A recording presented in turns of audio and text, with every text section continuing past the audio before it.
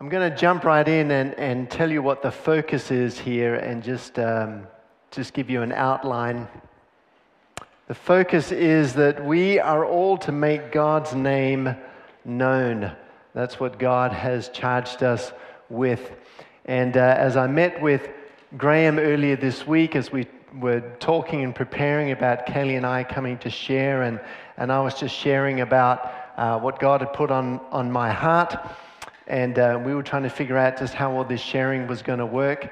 I think Graham must have thought, bonza mate, if I work this right, I'll have a day off, get Alan to preach. But no, thank you, Graham. It wasn't like that. But there was a lot of passion, and Graham could see that, what God had put on my heart to share with you. So Kaylee and I, we really want to reconnect. We haven't been here for a while. And we really want to connect with you as a congregation as we're serving the Lord in Thailand. And so I'm going to try and do that as I unpack 1 Samuel 17 here with you this morning. And I also want to just relate what God has for us in this passage as is relevant to all of us. So I believe there are some messages here for us.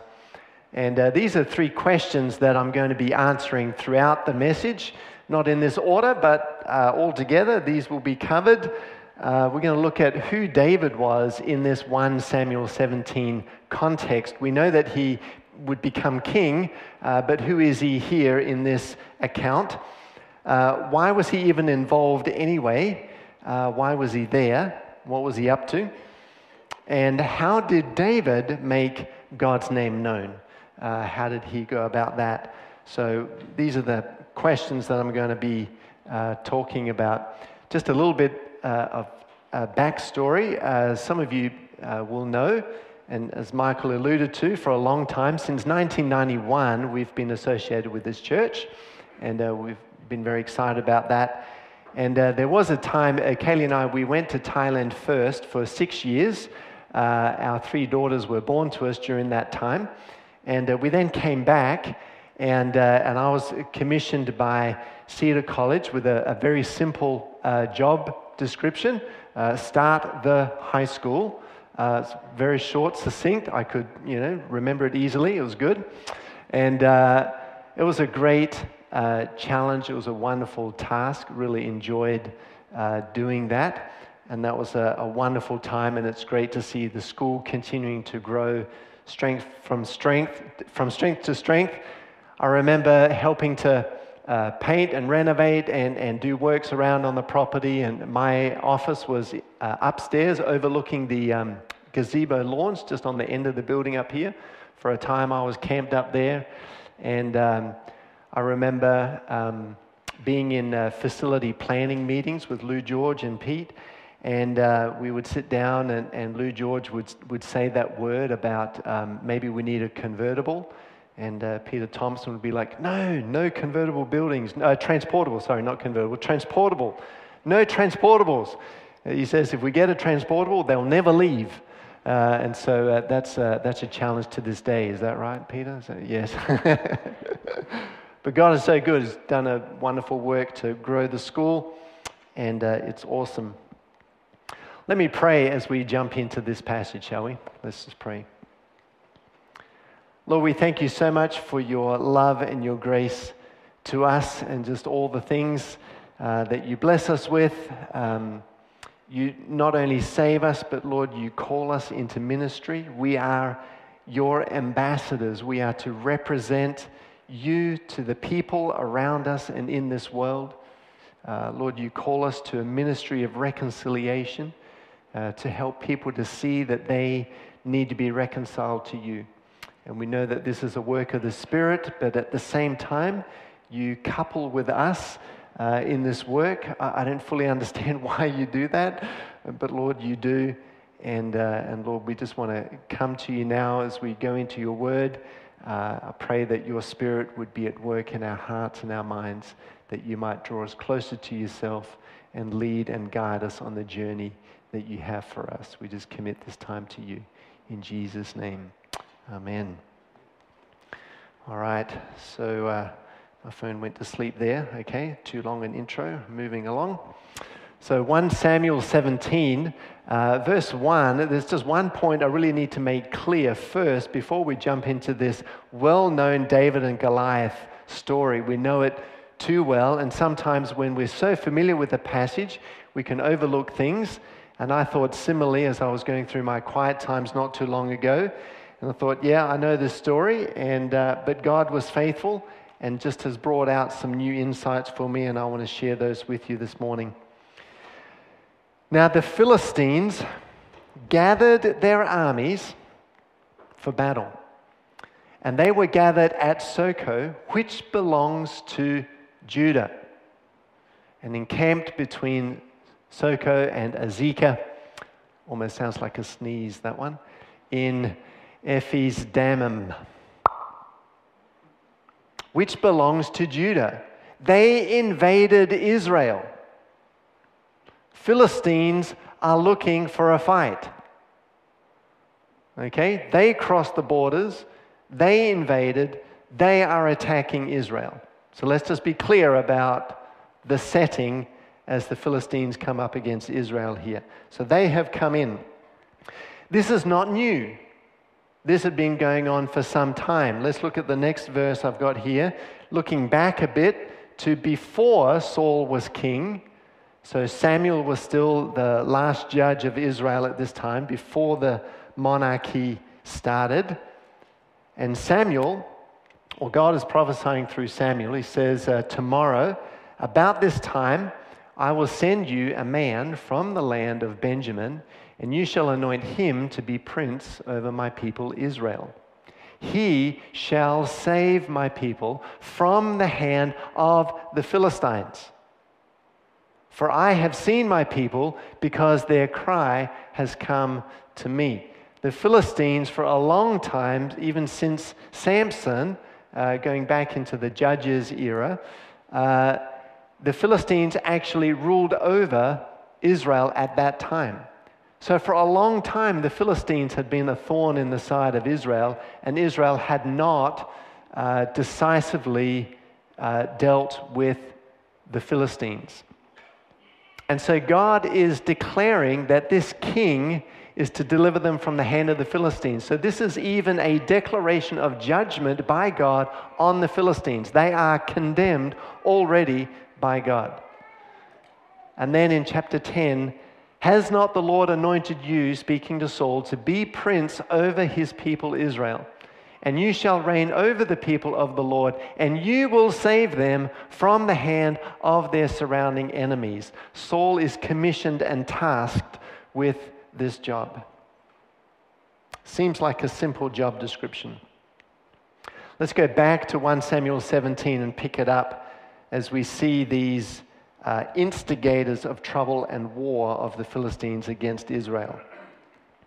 So the Philistines choose this mammoth guy, their champion warrior, Goliath by name, to go out and to entice Israel into a one-on-one battle to decide the outcome of the war. And we pick it up, verse 8. He stood, that is Goliath stood, and shouted to the ranks of Israel, "Why have you come out? Draw up for battle. Am I not a Philistine? And are you not servants of Saul? Choose a man for yourselves and let him come down to me. If he's able to fight with me and kill me, then we will be your servants. But if I prevail against him and kill him, then you shall be our servants and serve us." And the Philistines said, "I defy the ranks of Israel this day." Meaning, I'm going against the existence of Israel. I do not accept that you are here. This is the attitude, this is representative of the Philistines. So they're really going against God, who is wanting his people Israel in this place. "Give me a man that we may fight together." And then when Saul and all Israel heard these words of the Philistine, they were dismayed and greatly afraid.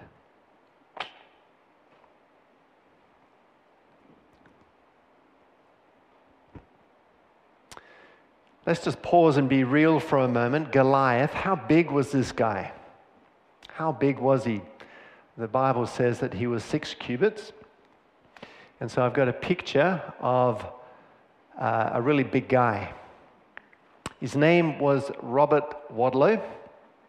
He lived in 1918, died at age 22, 1940. He was 272 meters tall, and he holds the Guinness Book of World Records for being the tallest man in the world. 272 centimeters. A cubit, apparently, is 45 centimeters. I'll do the math for you. I'll do that for free. You don't have to pay extra. 45 centimeters per cubit multiplied by 6, you get 270 centimeters. So Robert was just an inch taller. Maybe Robert was the guy that kicked Goliath off the bragging rights post of being the tallest man. I don't know. 272 centimeters. This is how big he was. I've got another picture for you. Presumably with his family. And to see how tall. Goliath was probably a little bit more stocky than that, probably a little bit more well-built. Okay? His coat of mail, that is the torso section of armor. He also had like bronze plates on his legs, but on his torso he wore this coat of mail. It was 55 kilograms. Thank you very much. That's like piggybacking a child into battle. His spear, the tip of the spear, was over 6 kilograms. Can you imagine handling a spear, 6 kilogram tip? I went to the Bucks night on Friday with Miss Pringle, Matt, and we went to axe throwing. Do you know that place down in Theberton? There's this axe throwing place. And those axes were not 6 kilograms, thankfully. And I was a bit sore the next day. I thought, yep, I'm 50. And that was fun. I can't imagine having a spear with an over 6 kilogram tip on it. That's something else. Goliath was a man mountain, a mammoth of a man. This is the guy that came out to taunt Israel. How did David reply? We pick the story up again in verse 26. David was a shepherd, the youngest of his brothers. His 3 brothers were amongst the ranks of Saul. And David was keeping sheep, and his dad said, take some provisions to your brothers in battle and bring word back to me of how things are going. Because this taunting had been going on day and night for 40 days. For 40 days, these seasoned soldiers had been quivering in their boots on the one side of the valley. But David, when he had heard the taunts of Goliath, he said to the men who stood by him, what shall be done for the man who kills this Philistine and takes away the reproach from Israel? For who is this uncircumcised Philistine that he should defy the armies of the living God? And so David clearly knows what is actually going on here in the spiritual realm. Goliath is challenging even God. And so David is encouraging the men with this. And what happens? When the words that David spoke were heard, they repeated them before Saul. So someone went and told Saul, hey, David is encouraging us like this. And they repeated them before Saul, and he sent for him. Saul summons David. And David said to Saul, let no man's heart fail because of him, Goliath. Your servant will go and fight with this Philistine. Wow. There are thousands of trained, equipped, decked out, experienced, seasoned soldiers on the side of this house, hill, of this valley, and the king is in the tent, and they're all cowering in their boots. For 40 days this has been going on. And David says, I'll go. I'll go. And at first, Saul almost mocks David. You're not able to go against this Philistine. You can't go to fight with him, for you are but a youth. And he has been a man of war from his youth. He has experience. You are not able. But David manages to persuade Saul, telling him, well, I keep sheep. When lions and bears come, I defend the sheep, I attack. In verse 36, we see David's secret. Your servant has struck down both lions and bears, and this uncircumcised Philistine shall be like one of them, for he has defied the armies of the living God. And David said, the Lord who delivered me from the paw of the lion and from the paw of the bear will deliver me from the hand of this Philistine. The Lord will deliver me. His trust is wholly in God to make up the difference. And then we have Saul's response to David's persuasiveness. Saul says, go and the Lord be with you. And as we're in church and we're Christians, that sounds completely normal. Okay, that's what we would say. Go and the Lord be with you. But when you stop and consider who Saul is and who David is and what has been happening these last 40 days, this is a shockingly bad statement by Saul. This is appalling to me that Saul would say this. Let's pause and consider who Saul is and who David is. Let's look at the comparison, if you like. Who is Saul? Saul, he is king. God has made Saul, chosen him to be king. He has commissioned him. He has given him a job description. You are to lead the people. You are to fight. You are to deliver them from their enemies. Saul had been charged with a mission from God himself. You will do this for the people. And Saul did go out in battle. When he was anointed by the Spirit, he went and prophesied. And he did go and fight. And he defeated armies. And he slayed his thousands. And he was victorious. But he was persuaded by the people and ended up not obeying the Lord. And he trusted in his own strength and in armor and in weapons and in skill. He said to David, you're not able. Here, try my armor on. Which is a bit comical. David, but a youth. Saul, how is Saul described? What is his stature? Head and shoulders above everybody else. Here, try my armor on. What a joke. It's not going to fit. What's he doing?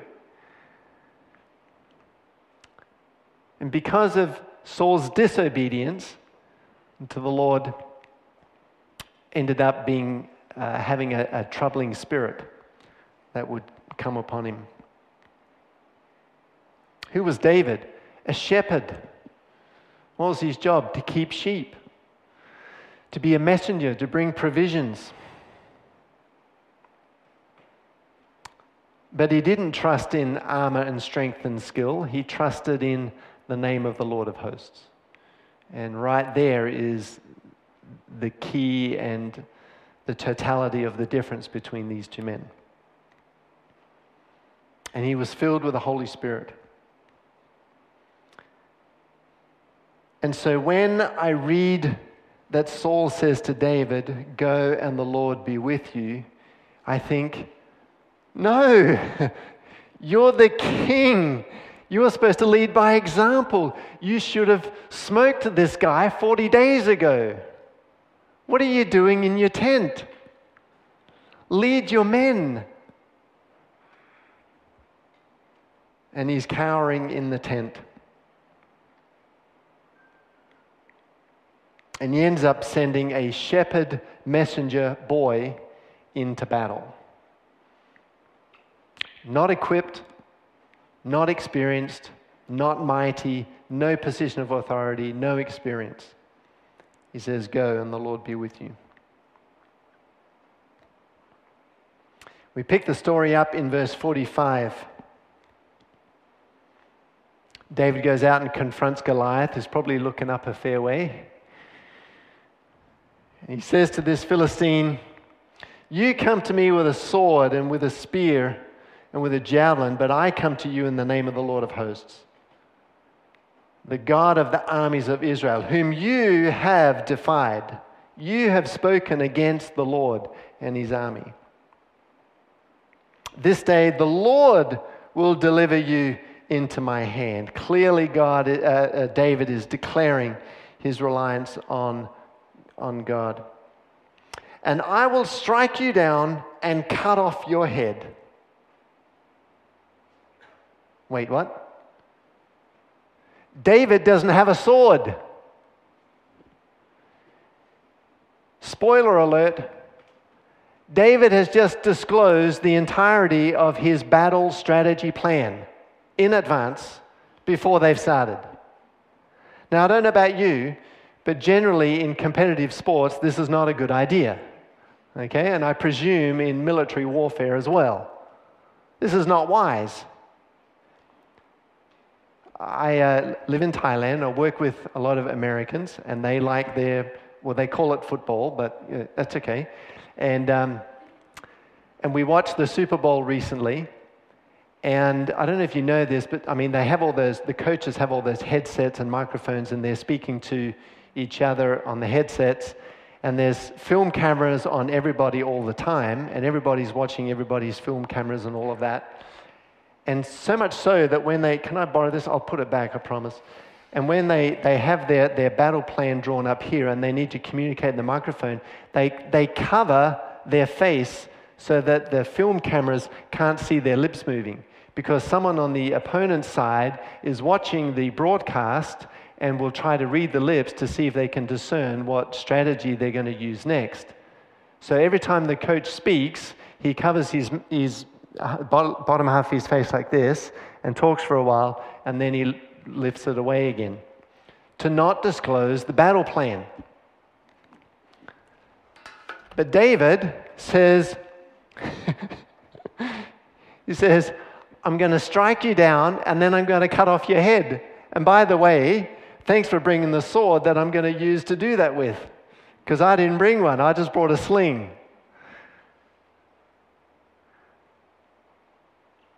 Clearly, David is completely trusting God to win the fight here, win the battle.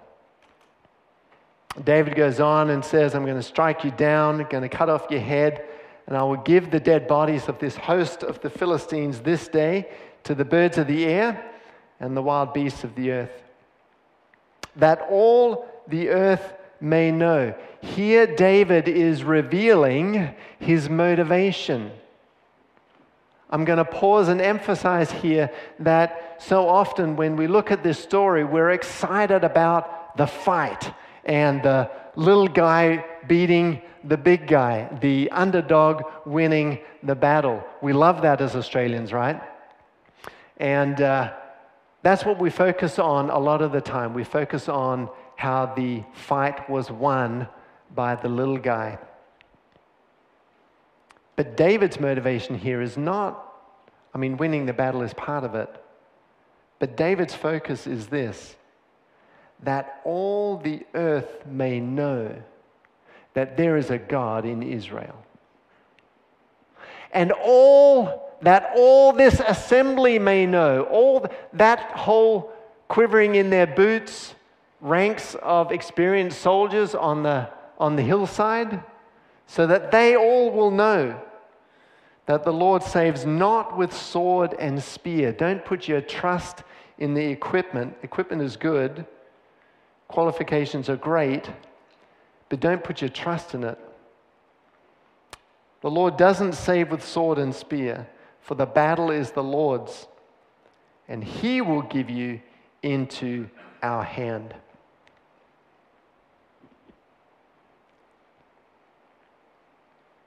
And so let's look a bit more about how David approached this battle. So there's a series of bullet points here. His battle plan was a sling and a stone, and hopefully Goliath remembers to bring that sword I need. And so he goes in. This is not a normal battle plan, a sling and a stone. Every time I read about battles in the Bible, it includes bow and arrow, archers, swords, shields. What else do they use? Javelins, spears. Okay. I don't ever remember reading anything about a sling and stones anywhere else. He did not have a tried and tested battle plan, but he was willing. He was willing. He was not formally trained. He wasn't even enlisted in the army. It's such an absurd situation that this guy who's not enlisted in the army will go and fight this battle to determine the outcome of his brothers and all their soldier friends. But he was passionate for God. He was not experienced, but he did see and seize an opportunity. He was not traditionally equipped. He didn't have the coat of mail and the shield and the sword and all of that. He used what he had. I know how to use a sling and a stone. I can do that if you'll have me.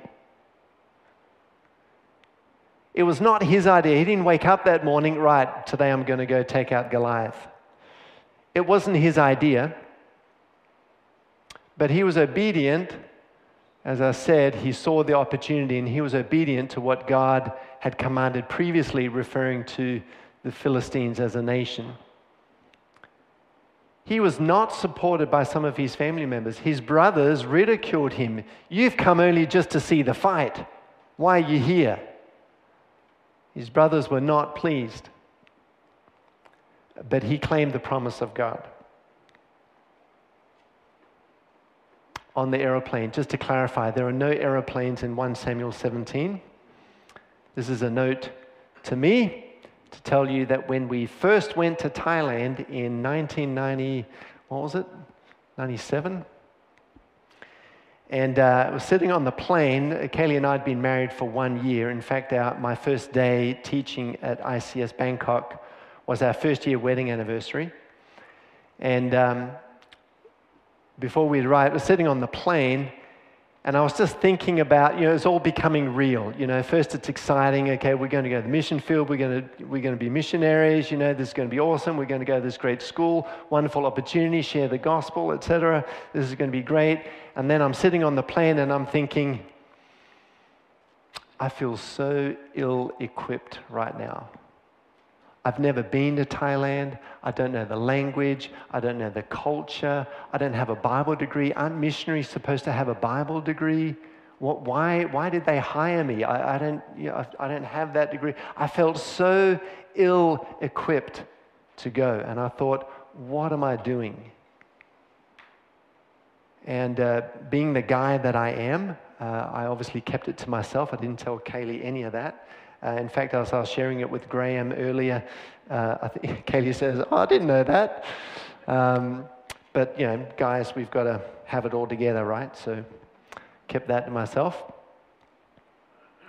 But I was willing. I was passionate for God. And I presented to God what I had. I had a teaching degree and a couple of years under my belt. And, and so we went. We had already received the command from God. God says, go. So we have the command.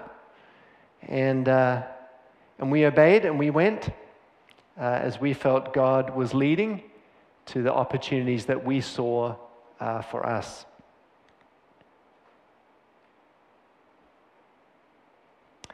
I want to share with you personally now what it's like for us in Thailand to to share as we make his name known. I want to just emphasize here about how the battle is the Lord's. So just emphasizing that verse there. The battle is the Lord's. And that's true for you, it's true for me, it's true for all of us. And as I wrap it up with the points of application here for all of us, as we make his name known,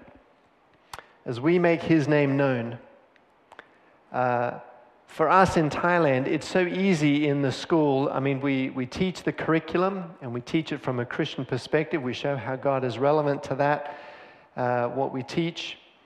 But it's so easy in all of that to rely on our own strength. You know, we prepare lessons, we prepare activities, and we share the gospel. And as Kaylee said, it's exciting and it's such a privilege to share it to people who've never heard it before. And we share and we think, yeah, I did a good job. I laid the bridge illustration out really well. I told them about the Romans Road. I shared my testimony, you know, whatever it is. And we think, well, there it is. It's done. Like they should become Christians now. Like I've done everything so well. And it's so easy to rely on our own abilities and our own strength, when really what we need to be doing is relying on the name of the Lord of hosts. And it's not just Thai people, it's all people. It's your neighbor, it's your workmate, it's everybody, it's our family members. It's a matter of the heart. We really need to remember to be relying on the work of the Spirit. We do our part, but God has to do the rest. The battle is the Lord's, not ours. It's the Lord's. And I've got a phrase here, while the stone is in the air. I like to pause and I like to picture myself in David's shoes. And it says that David charged against Goliath. So David was in full flight, charging this mammoth man mountain, and he's got his sling. And I just visualize as he releases that stone into the air from his sling. And the stone is traveling through the air. It's got a little ways to go to get up to his head. So there's a time gap there, and he's running, and I imagine that Goliath probably is as well. And as he releases that stone, I wonder if David was thinking, okay, God, I've done my part. I need you to help me out here. I need you to do the rest. As that stone is going through the air, trusting God that it will hit the mark, so that he can finish him off with the sword. And I won't elaborate on that because this is the family-friendly version. But just in that moment, just recognizing, okay, well, I've done everything. I'm willing, I'm passionate, I've stepped into the void, I've got my sling, I've done what I can. Now, God, the rest is up to you. I need your help. Can you help me out here? And so, we as missionaries, we are no more or less equipped than you, and vice versa. We are the same in that sense.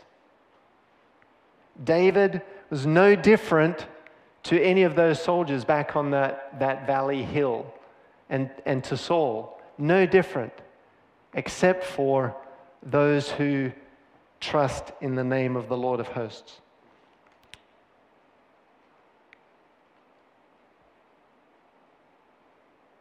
And so a couple of points of challenge here for all of us. Are you in the tent like Saul? Did you start out your Christian ministry life full of fervor, as Saul did, prophesying, slaying his thousands, winning his battles, people singing his praises? But then somehow life has somehow sidelined you, disabled you. You've had a tire blowout and you've had to pull off the road, or whatever figurative language you want to use. Are you comfortable? Are you in the tent for those 40 days? Saul could just as easily have stepped up and in that day put his trust in the Lord, and he could have gone and fought Goliath just as easily. And any one of us can do that. It doesn't matter. Are you in the tent? Get up. Go to where God is leading you. Are you using what God has put in your hands? David says, the armor is no good, but I've got a sling, and I'll go get me some stones, and God is going to do the rest. What have you got in your hands? Are you actively using how God has equipped you? What qualifications do you have? What personality, what character strengths do you have? I do want to take this moment to say something I don't think I've said, certainly not in a public gathering like this before, that Peter Thompson was always an encouragement to me in the way that he showed courage to approach, back then, Prospect Baptist Church to say, let's start a Christian school. That's pretty courageous. I think there were still sheep in some paddocks up here when that conversation was had. And to have the courage to go and start such an awesome ministry. So what have you got in your hands, and how will God direct you? Are you open? Are you willing? Are you ready to say, here I am, send me? You don't need to wait for a commandment from God. He's already given it to you. So as a good missionary that I try to be, I need to reference the Great Commission. Go, share the gospel in Adelaide, in Australia, and don't forget to the uttermost ends of the earth. Share with your neighbor, share with your colleague. Go plant another church in Adelaide and consider the mission field abroad. If your life is boring, I've got some great suggestions for you. Have you got a teaching qualification? Come and talk to me. I've got an application form. But not if you work at Cedar College. Okay, just... God is good. He does make up the difference. It is His battle. We need to do our part. Let me pray as the worship team comes up. Lord, I thank you so much that we do not sit back in the Christian recliner when we get saved. But Lord, we are called by you to represent you, to make your name known, to go and to fight battles. David's fight was very physical, but he fought it in the spiritual, trusting you for the outcome. And Lord, we need to do the same. Lord, help us to focus on you amidst these turbulent times, and to seek your face as to how you might be leading and directing us. Overseas missions, awesome. Go get trained, awesome. Somewhere else in Australia or across Adelaide, wonderful. Over the fence, brilliant. Lord, help us to look to you and for you to guide us. Lord, we present to you our sling and our stones. We are willing servants of yours. Direct us into the fight. And Lord, we look to you to fight that battle for us. In your name we pray.